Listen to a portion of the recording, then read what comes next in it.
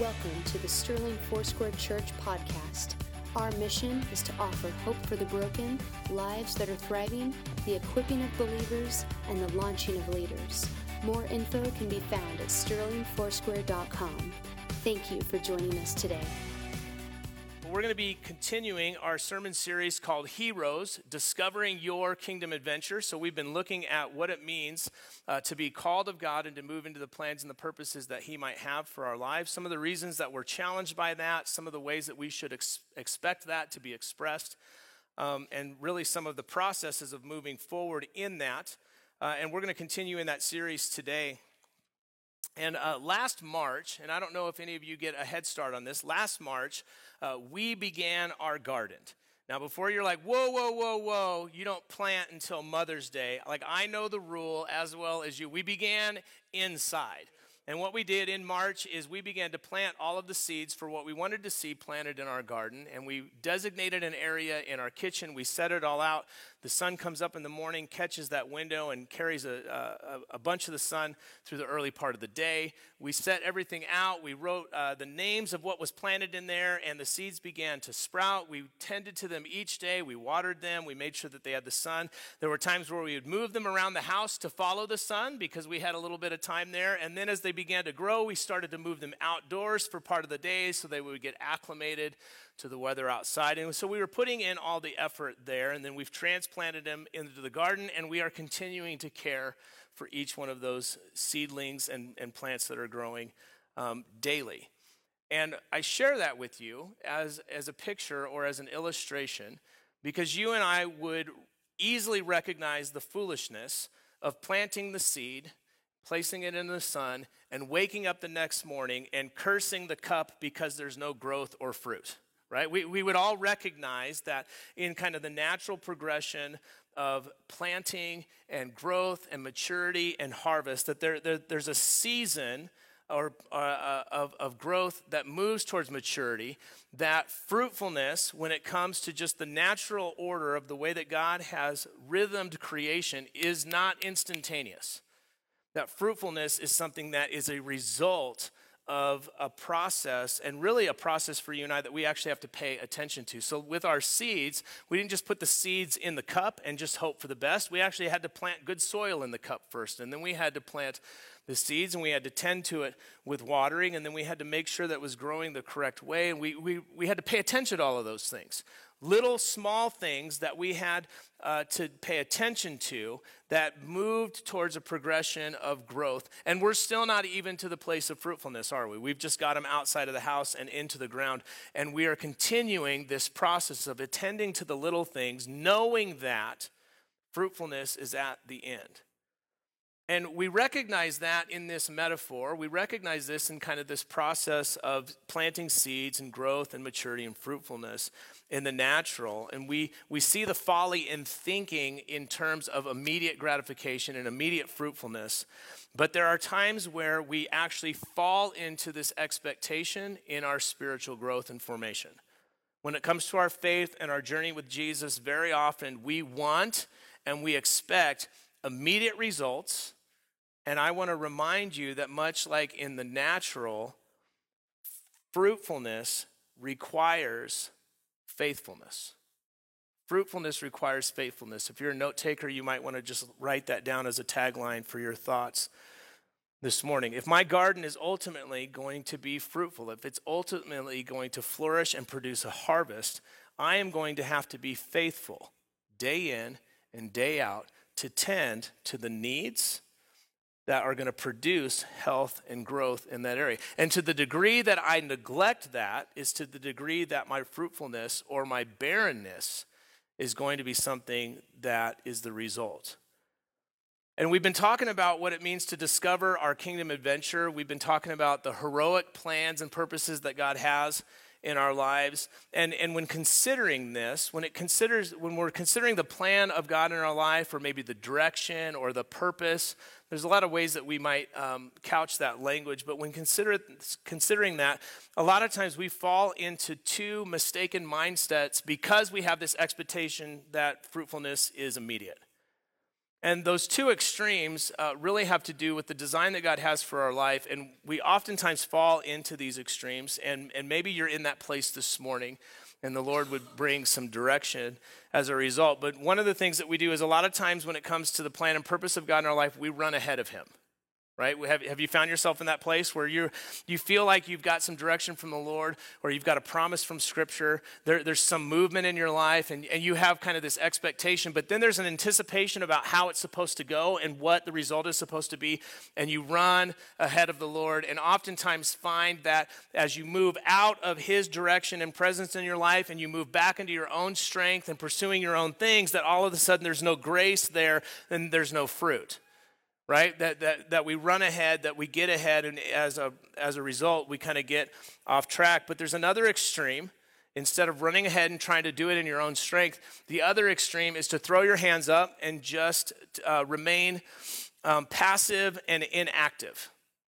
It's the equivalent to, well, I'm just going to let it be what it's going to be, and whatever it is what it's supposed to be, type of a thing. And both of those extreme viewpoints are counterproductive when it comes to fruitfulness, both in practical gardening and in spiritual growth and maturity.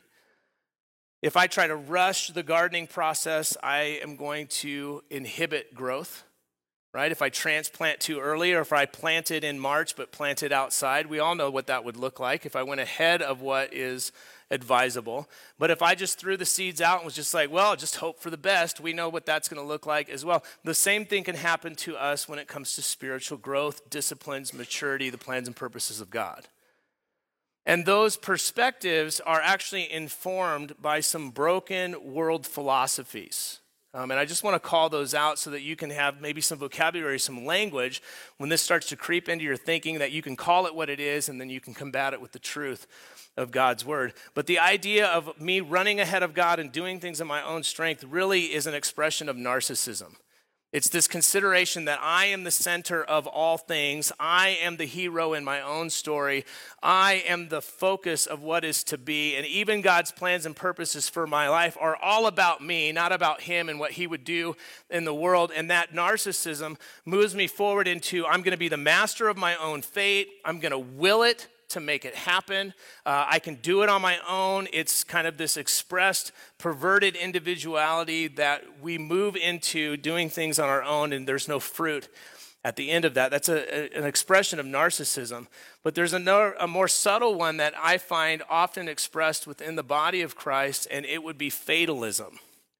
And it's this idea that whatever is going to happen is going to happen. And it's a perverted perspective of God's sovereignty. Is God in control? Absolutely. Is God sovereign? Absolutely. Is his will ultimately going to be expressed and enacted in the world?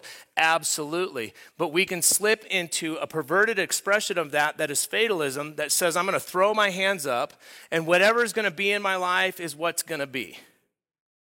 That whatever happens is just going to happen, that there's nothing that I can do about it. And it comes with this mistaken understanding of how God's will is exacted and expressed and enjoyed within creation. And I just want to kind of give just a counter thought. Okay, one of the things that Peter addresses in the early church when they were wondering why Jesus hadn't returned yet, the world was falling apart in their perspective, and the church was being persecuted like no other time under Nero. And as that was happening, as they were kind of wrestling with this, why hasn't God come and rescued us out of this? He reminds them that the Lord is not late, that he's not aloof, that he's not just kind of, spinning his tires and biding his time just out of some kind of nonchalant lack of interest, but that he is slow to come because he is waiting for all who would respond in faith. In fact, Scripture says that the will of God would be that none would perish, but all would come to everlasting life. So we know that is the will of God, correct? But we also know that there are those who will perish. So how do you wrestle that out? There is a way that you and I partner in the will of God for it to be experienced in our life, not ultimately expressed, but in our experience and what we have. And so rather than leaning into narcissism and thinking of only ourselves and doing things in our own strength, And instead of leading into a fatalism that says, well, God's just going to figure it out in the end and I'll just kind of wait until something happens, what we need to do is land on the kingdom principle that we need to be faithful now so that we can be fruitful later. We need to be faithful now so that we can be fruitful later. In my gardening illustration, I have to be faithful to the little things. I have to tend to the weeding. I have to tend to the watering. I have to watch and care for. If we've got an early or late spring frost, I've got to be aware of that. If hail's coming, I may need to go out and cover my tomato plants. All of those things are things that I need to be alerted to and be paying attention to. And if I'm faithful in those small things, there will be a greater harvest. And to the degree that I lack faithfulness, I will have a minimal harvest as a result of that. So when it comes to the things of the kingdom of God, we are required to be faithful now so that we can be fruitful later. If you've got your Bible, go ahead and get it out. Open up your Bible app. Lord, we ask that you give us eyes to see and ears to hear what you would speak to us through your word today. Lord, help us to recognize the areas in our life where we have made ourselves the center of all things and we're trying to wrestle control from you. Lord, make us aware for the places in our life where we have stepped out of the process and thrown up our hands and just said, well, what will be, will be. Lord, help us to find the middle where we get to partner with you in the things of the kingdom of God. And give us a resiliency to be faithful in the small things, knowing that they will lead to much fruitfulness. In Jesus' name, amen. With your Bible out, I want to encourage you to go ahead and open up to Matthew chapter 25. We're going to be looking at a specific parable this morning, but it is one that is going to illustrate a kingdom principle that is often one of the center focuses of Jesus's parables. And that kingdom principle is a principle that is going to demonstrate faithful now, fruitful later.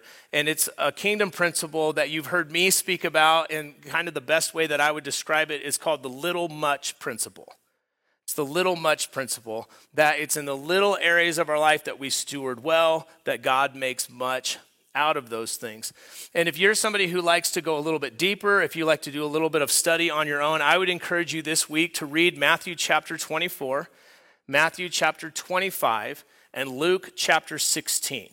And in all of those chapters are parables that Jesus gives that, as part of the parable's point, or part of the kind of the learning involved in it, focuses on this idea, this little much principle, this idea of faithfulness for fruitfulness. And so you can maybe draw some conclusions through those things, or you can thread that theme through those parables on your own. But we're going to look at one specific one in particular.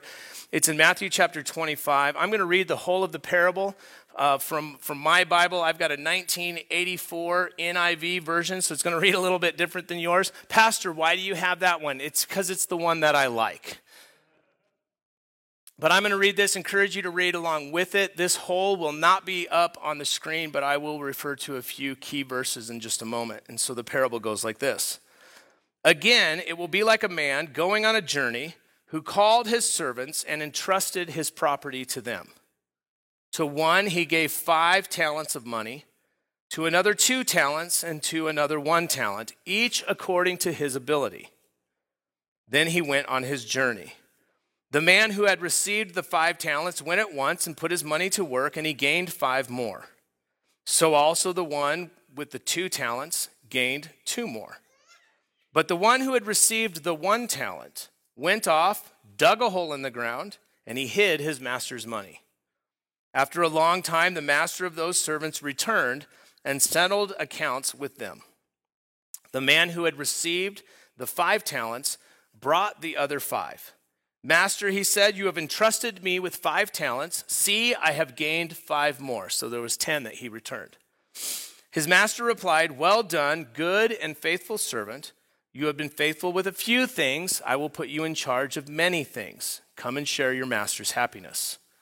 The man with the 2 talents also came. Master, he said, you entrusted me with 2 talents, and I have gained 2 more. His master replied, well done, good and faithful servant. You have been faithful with a few things. I will put you in charge of many things. Come and share your master's happiness. Then the man who had received the 1 talent came. Master, he said, I knew that you are a hard man, harvesting where you have not sown and gathering where you have not scattered seed. So I was afraid. And I went out and I hid your talent in the ground. See, here is what belongs to you. He returns the single talent to the master. His master replied, you wicked and lazy servant, so you knew that I harvest where I have not sown and I gather where I have not scattered seed? Well, then you should have put my money on deposit with the bankers so that when I returned, I would have received it back with interest. Take the talent from the one and give it to the one who has the 10. For everyone who has will be given more, and he will have an abundance. Whoever does not have, even what he has, will be taken from him. And this is probably a parable that you have heard. There is a wealth of things that we can dig and mine out of this. There's a lot of nuance to the story and a number of ways that we can apply some of these principles and ways that we can even have a broader understanding of how the Lord would work in our lives and where this kind of intersects with principles of the kingdom of God. But focusing on our little much principle for this morning, I just want to draw your attention to a few things. One is that the man who was given the 5 talents goes out and he doubles that and he returns it to his master. And let's look at verse 21. This is how his master responds to that. He says, well done, good and faithful servant. You have been faithful with a few things. I will put you in charge of many things. Come and share your master's happiness. In his exchange is the little much principle. You have been faithful with a few things. I will put you in charge of many things. Now, when you come to the next servant, he was given 2. He returns with 2 plus his 2. He doubled his as well. In verse 23, here's the master's response. Well done, good and faithful servant. You have been faithful with a few things. I will put you in charge of many things. Come and share your master's happiness. So again, you have this principle, something that is being expressed and illustrated in this exchange. Now, it's not based on the amount, right? The one guy started with 5 and ends with 10. The other guy starts with 2 and he ends with 4. And the one who has 10 isn't commended any more than the one who has 4. It's not a degree of what kind of the result of the fruit is, but it has to do with stewarding small things into great things. It has to do with being faithful in the little things. And then you have the man who has the 1, and he comes and he returns just the 1, and he gets corrected for that. In fact, he is called a wicked and lazy servant. And then you have this interaction that feels unfair to us, but the one that he has is taken from him and given to the man who has 10 already. So the guy goes from 5 to doubling it to 10, and then he gets this dude's 1 as well. And there's something in us that feels like that's not fair, isn't it? Like, have you ever sympathized with the guy with the 1 talent? I mean, yeah, I know that he was afraid and he dug his hole, but he didn't actually lose anything. He actually returned everything that he was entrusted with. And so there's a sense in us that maybe this isn't fair or just. I've found myself sympathizing with him before. And then on verse 29, it kind of illustrates or exacerbates this a little bit. As in the parable, Jesus says, for whoever has will be given more, and they will have an abundance. And you see that illustrated. The man who had 5 makes 10 and then gets the other guy's 1. He goes to 11. And then you see this, whoever does not have even what he has or what they have will be taken from them. And there's a sense in us sometimes that this isn't fair. Have you ever felt that? Do you even feel that this morning? Do you want to know why we feel that way? Because we recognize ourselves in the man with the 1 talent. We recognize in ourselves the tendency to take what God has entrusted with us and to just bury it, to put it aside, to preserve it, to protect it, to somehow not risk, not take steps of faith. We see ourselves in that one. The person who is reluctant to respond to the invitation that God is to use his resource for the kingdom of God. We typically find ourselves in a place where we are not willing to move forward. And so we sympathize with him. I sympathize with this guy at times. He didn't actually lose anything. How could he have done something wrong? But he didn't respond. And he wasn't faithful in the little. And because he wasn't faithful in the little, not only did he not have more, what he was entrusted with was removed from his stewardship because he didn't steward it well. And that's an important thing for us to recognize when it comes to stewarding the gifts of God and the resources of God in our lives. We have a tendency to want to preserve what we have, but if we preserve what we have, we will lose even that. And you see this expressed in different ways as Jesus goes about teaching and preaching about the kingdom of God, especially when it comes to your life. Do you remember this? That whoever tries to save his life will lose it, but whoever loses their life for my sake will have eternal life, right? These are the principles that when we try to hold on to, when we become miserly or we become poor stewards of the things that God has entrusted us with, that we ultimately will have those relieved from our possession because God wants those stewarded for his kingdom and for fruitfulness, not just protected out of fear.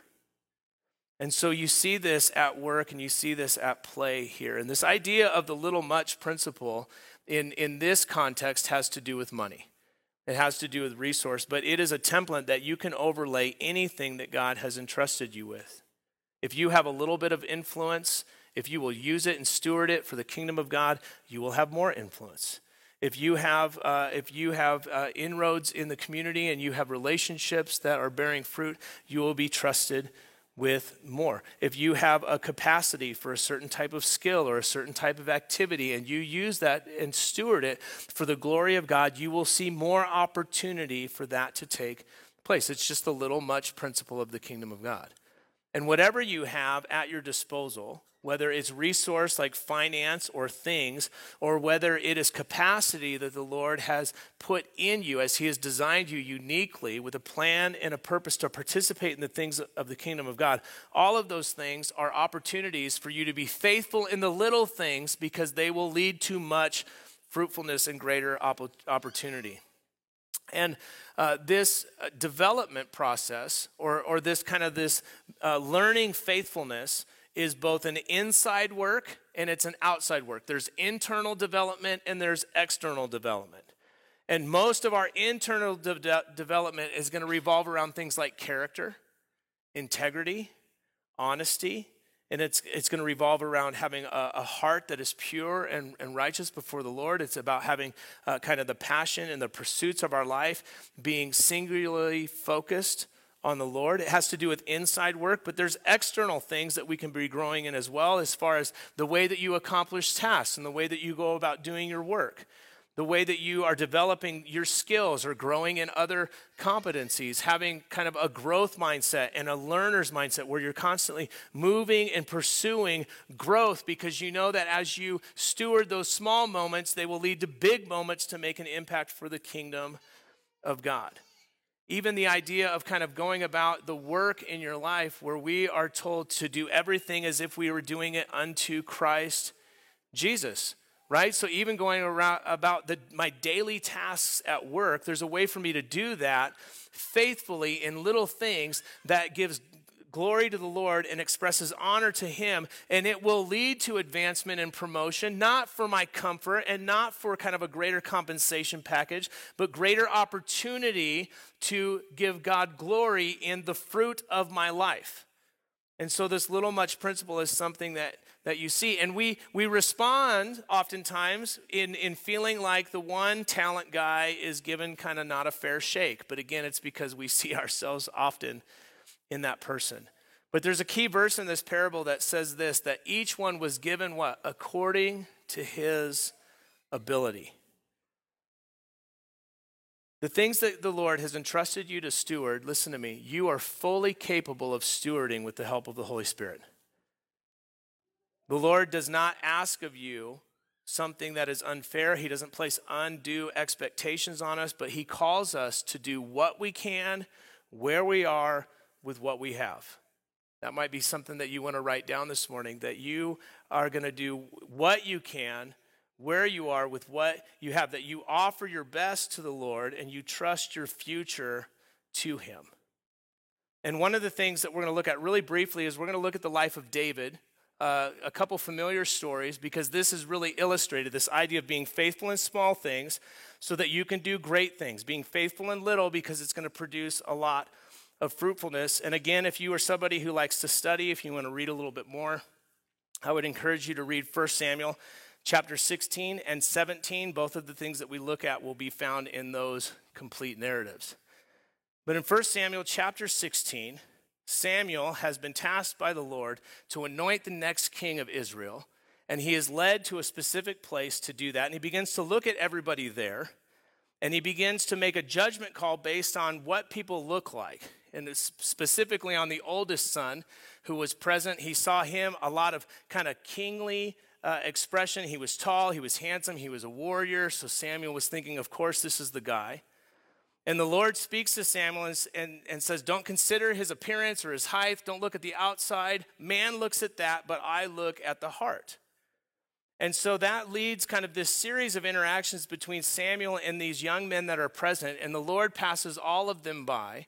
And so Samuel has to ask this question, and it's a little bit embarrassing to ask, but he says, do you have any more sons? Is there anybody who should be here who's not here? And Jesse responds, there is still the youngest, and he is out tending the sheep. And so David is brought in, and if you're familiar with the story, Samuel anoints him as the next king of Israel. It's not something that's going to happen there, but it is a significant set apartness that is going to take place in the future. And I share that with you because you're probably more familiar with the story of David and Goliath. And so David comes and he is visiting the battlefront. His brothers are all there, the ones that would be seen as warriors and kingly material. And David's coming with a lunch just to kind of offer what he has because dad sent him on an errand, takes him out of doing his sheep chores to go deliver lunch to his brothers. So this is not, a high profile task that he's been given. He's the lunch lady right now. And so he shows up and he begins to see this confrontation between Goliath and the Philistines and the armies of Israel. And he is offended because of what is being spoken of, not against Israel, but how Goliath is speaking about God. And so David says, I'll fight this guy. And he is in his early teens, mid-teens is what most people would put him at. And so you've got this young teenager saying, I'll do what no other man in Israel will do. And he comes before Saul, and there's this question and answer time. And Saul basically says, here's the deal. If we send you out there, you're going to be killed. And more than that, we're going to be embarrassed. That's basically what you get out of this exchange. And David's response was this: your servant has been keeping the sheep. When a lion or a bear came and carried off the sheep from the flock, I went after it, I struck it, I rescued it from its mouth. And when it turned on me, I seized it by its hair, I struck it, and I killed it. And your servant has killed both the lion and the bear, and this Philistine will be like one of them. And I share this with you because David's courage, David's faith, and his understanding of how God would deliver him in his confrontation with Goliath was something that was built upon doing sheep chores. It was in the obscure, it was in the out of view, it was when nobody else was looking, as he was just going about his day-to-day, doing his job, that he began to learn to hear the voice of God. He began to worship, he began to rise up with courage, and he began to do some of the hard things that built him into a young man who was willing to do what nobody else would actually take a stand to do. And it was in the little things of caring for the sheep and building into having to save and care and protect and deliver that he built the capacity and the resiliency to step into this new challenge. And certainly David didn't face Goliath in his own strength. He didn't say, here I am, I'm going to deliver Israel. In fact, if you read the rest of the passage, he says that the Lord who rescued me from the paw of the lion and from the paw of the bear will rescue me from the Philistine. He learned something about who God is and what God does. And so he didn't lean, it wasn't narcissism, he wasn't going into his own strength, and he didn't look at Goliath and say, well, if God wants to get rid of this guy, I guess he'll just take care of it. But he found the middle where he had been faithful in the little things, and now there was this awesome opportunity that he said yes to, and he ends up delivering Israel. And I want you to note something that's really important. David learned how to be faithful even when no one was watching. Even when no one was watching. This is a lot of times the way that people would describe character or integrity. They would say it's doing the right thing when there's nobody looking, or doing the right thing when it's not to your advantage. David learned how to do that. He was faithful in little things that prepared him for greater things that God had for him. He also was faithful when he was overlooked.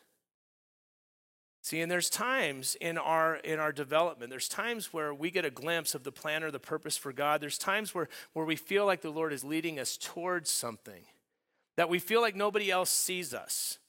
You know, maybe it's a leader, maybe it's a boss, maybe it's people in your family who can't actually see the potential in you because they know you too well. In fact, one of the things that Jesus struggled with was in his hometown. He was inhibited by the lack of faith because nobody really believed that Joseph's boy could do stuff. They're like, we played kickball with that kid, you know, and we took wood shop with him, and he really wasn't that impressive there. And so because of that lack of faith, like the scripture says that a prophet is only without honor in his hometown. Sometimes our family and those closest to us, they can't see what God wants to do in our lives because they've seen the rest of our lives, and they would think, well, how could God overcome that? Even if you're overlooked, okay, even if you're in obscurity, be faithful in the little things. Disciplines, spiritual or otherwise, are cultivated in private. And if you won't be faithful in obscurity, you will find yourself failing under scrutiny. When it's put on display and when it's made public, you'll fall. And we see leaders do that all the time, that the crisis of character was not something that was created in the moment of challenge, but it was something that was created by small, unfaithful compromise over and over and over until it ultimately gets expressed on the public stage. But the good news for you and I is that as we do this, even as you attend to trying to be faithful in little things right now, it's not up to your own strength. That's narcissism. You don't have to go it alone. And you are invited to have the Holy Spirit partner with you in that. Many of us are familiar with the list of the fruit of the Spirit, and we can begin to quote it maybe from the front, right? The fruit of the Spirit is what?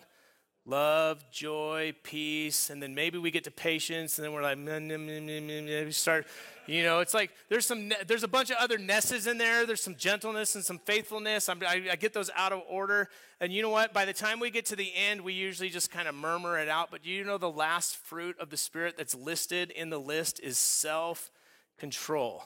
I think that's why we don't like to get to the end of the list, because we like to have this card that says, I couldn't help myself. Can I tell you that whatever God has entrusted you to steward, you can steward well, and you can partner with the Holy Spirit to be disciplined and faithful, and it will lead to greater fruit. And that is the good news. That in those small areas of your growth and your development and your maturity, that the Holy Spirit will partner with you in that, will help you exercise self-control in a way that you begin to build disciplines, and as you're faithful in the little things, you'll be able to take on bigger things. And as you show yourself to be trustworthy with the small things that the Lord has placed into your care, He will entrust you with larger things as a result. Worship team, if you would come back forward. Church family, I want to invite you to stand. We're going to consider a few questions as this might pertain to just what's going on in our practical lives and see where the Lord might challenge us. But I've got a couple questions that I'd like you to consider. Just how about you? How could this be something that impacts your life this next week? And here's your first question to allow the Holy Spirit to consider with you. Can you identify an area in your life where right now you're trying to run ahead of God? Where you're trying to make something happen in your own strength? Where you're looking to wrestle control and wrestle your will into your experience? That you've moved away from His kingdom come and His will be done, and you're working too hard on your kingdom and your will. You're trying to make something happen, even with the right intent. You've got a zealousness for the Lord. You really want to honor Him, but you're trying to force something in your own strength. Would you be willing to offer that back to the Lord? Would you be willing to release that back to him today? Maybe you're in that other extreme where the Lord has been prompting you to take a step of faith, where he's entrusted you with this small thing, maybe it's a task, or maybe it's a step of faith to begin to develop your skills or your competency. Maybe it has to do with an issue of character. Maybe it has to do with an issue of integrity before him or spiritual formation. And he's saying, hey, take this step. Would you be faithful in this area? And you're kind of, well, if it's going to happen, it's just going to happen. Where are you ignoring his invitation to just take a small step of faith? Because you can't see maybe how you can get to the end. And so you're reluctant to begin. Could you surrender that to him this morning? Could you be willing to do the small things now to prepare for the big things later? You know, you're going to face difficulty in your life. You don't need a pastor, or you don't need to be somebody learned to tell you that. You're probably already in the middle of that. But can I tell you that you have to build up the resiliency, Scripture calls it perseverance, and be able to face small things in faith, to be able to deal with small obstacles in faith. And that builds the capacity that when you deal with a Goliath in your life, that you don't shrink away and hide, that you don't try to find an out, but that you're willing to say, God has done this before and he will do it again. That it's in that discipline of being faithful in the small things that we learn. If I can trust God with this, then I can trust God with that. Those things, that may look sizable to the world, but it is not sizable in the eyes of my God. It's in those faithful small things that we learn that we would learn that if we remain faithful in little, that we will be fruitful in much. Lord, we come to you today. And Lord, we ask that you would forgive us if repentance is needed. Lord, for any of my friends here who are running ahead of you, striving their own strength, that are leaning more into a narcissistic worldview where they're the master of their own fate, Lord, would you call them back to a childlike dependence on you? Because you are our Heavenly Father, and we can trust you with your timing, with your plans, with your purpose, with your design. Lord, maybe some of my friends here have been reluctant to hear your invitation to move forward. They're just kind of spinning their tires and let what will be. Lord, would you give them a willingness to take a step of faith? And Lord, in our areas of life, in the small areas of discipline and growth, in our spiritual disciplines, Lord, in the small things that we have as tasks and abilities, Lord, help us to develop a faithfulness to you, that we would be faithful in little so that we could enjoy much, that we would be faithful in the few things so that you would put us in charge of the many things, that we would be faithful now so that we could be fruitful later. In Jesus' name, amen. We've got a few action steps for you this week. If you want to snap a picture with your smartphone, you can. Otherwise, you can catch these online. In what area of your life is God asking you to be faithful right now? Maybe you know what that is, and there's an area of discipline that you need to kind of double down on.